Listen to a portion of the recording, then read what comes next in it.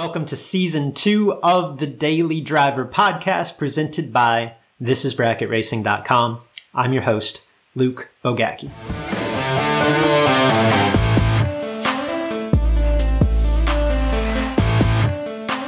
Are you completely green to this racing thing? Is this all new to you? If so, first and foremost, welcome. Right? Thank you for tuning in to the Daily Driver. But if you're wondering where to start, this all seems overwhelming. Let me make you an encouragement. If you haven't already, go spend some time at your local track. Right? Get a feel for competition. And in doing so, I want to encourage you to pick out a handful of competitors that maybe you want to emulate. These are probably winners, right? People that you see having success, but definitely people that you can associate with, right? And people that are willing to talk to you. Let them help you. You'll be surprised. Most of them will.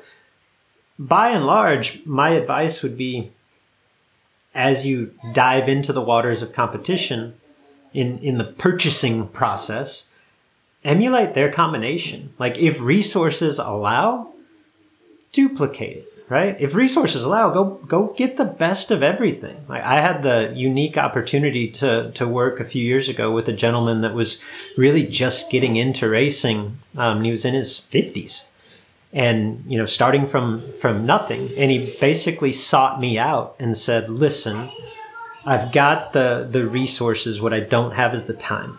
I'm starting late in life. I don't want to waste 2, 3, 4, 5 years figuring out what I need. Go get me the best equipment. That's where I want to start, right?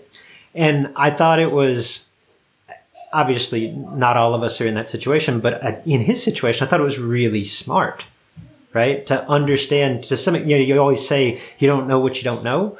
Like he kind of identified, here's what I don't know and here's how I can get ahead of it. Here's how I can speed up this process as much as possible.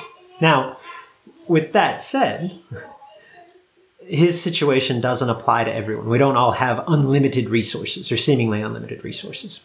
But the same idea applies, right? Pinpoint someone that races with some degree of success within your budget.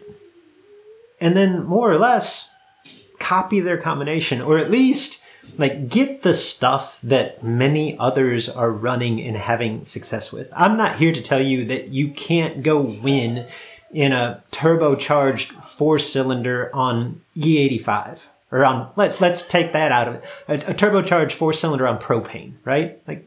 I'm not here to tell you you can't win with that. You probably can.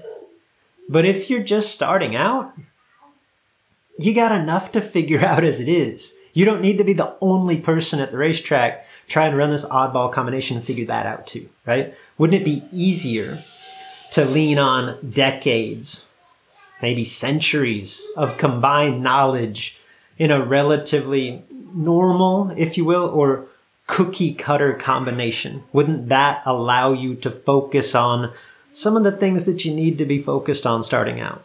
Having fun, learning the fundamentals of the game, rather than beating your head against the wall with a combination that no one else can really help you with.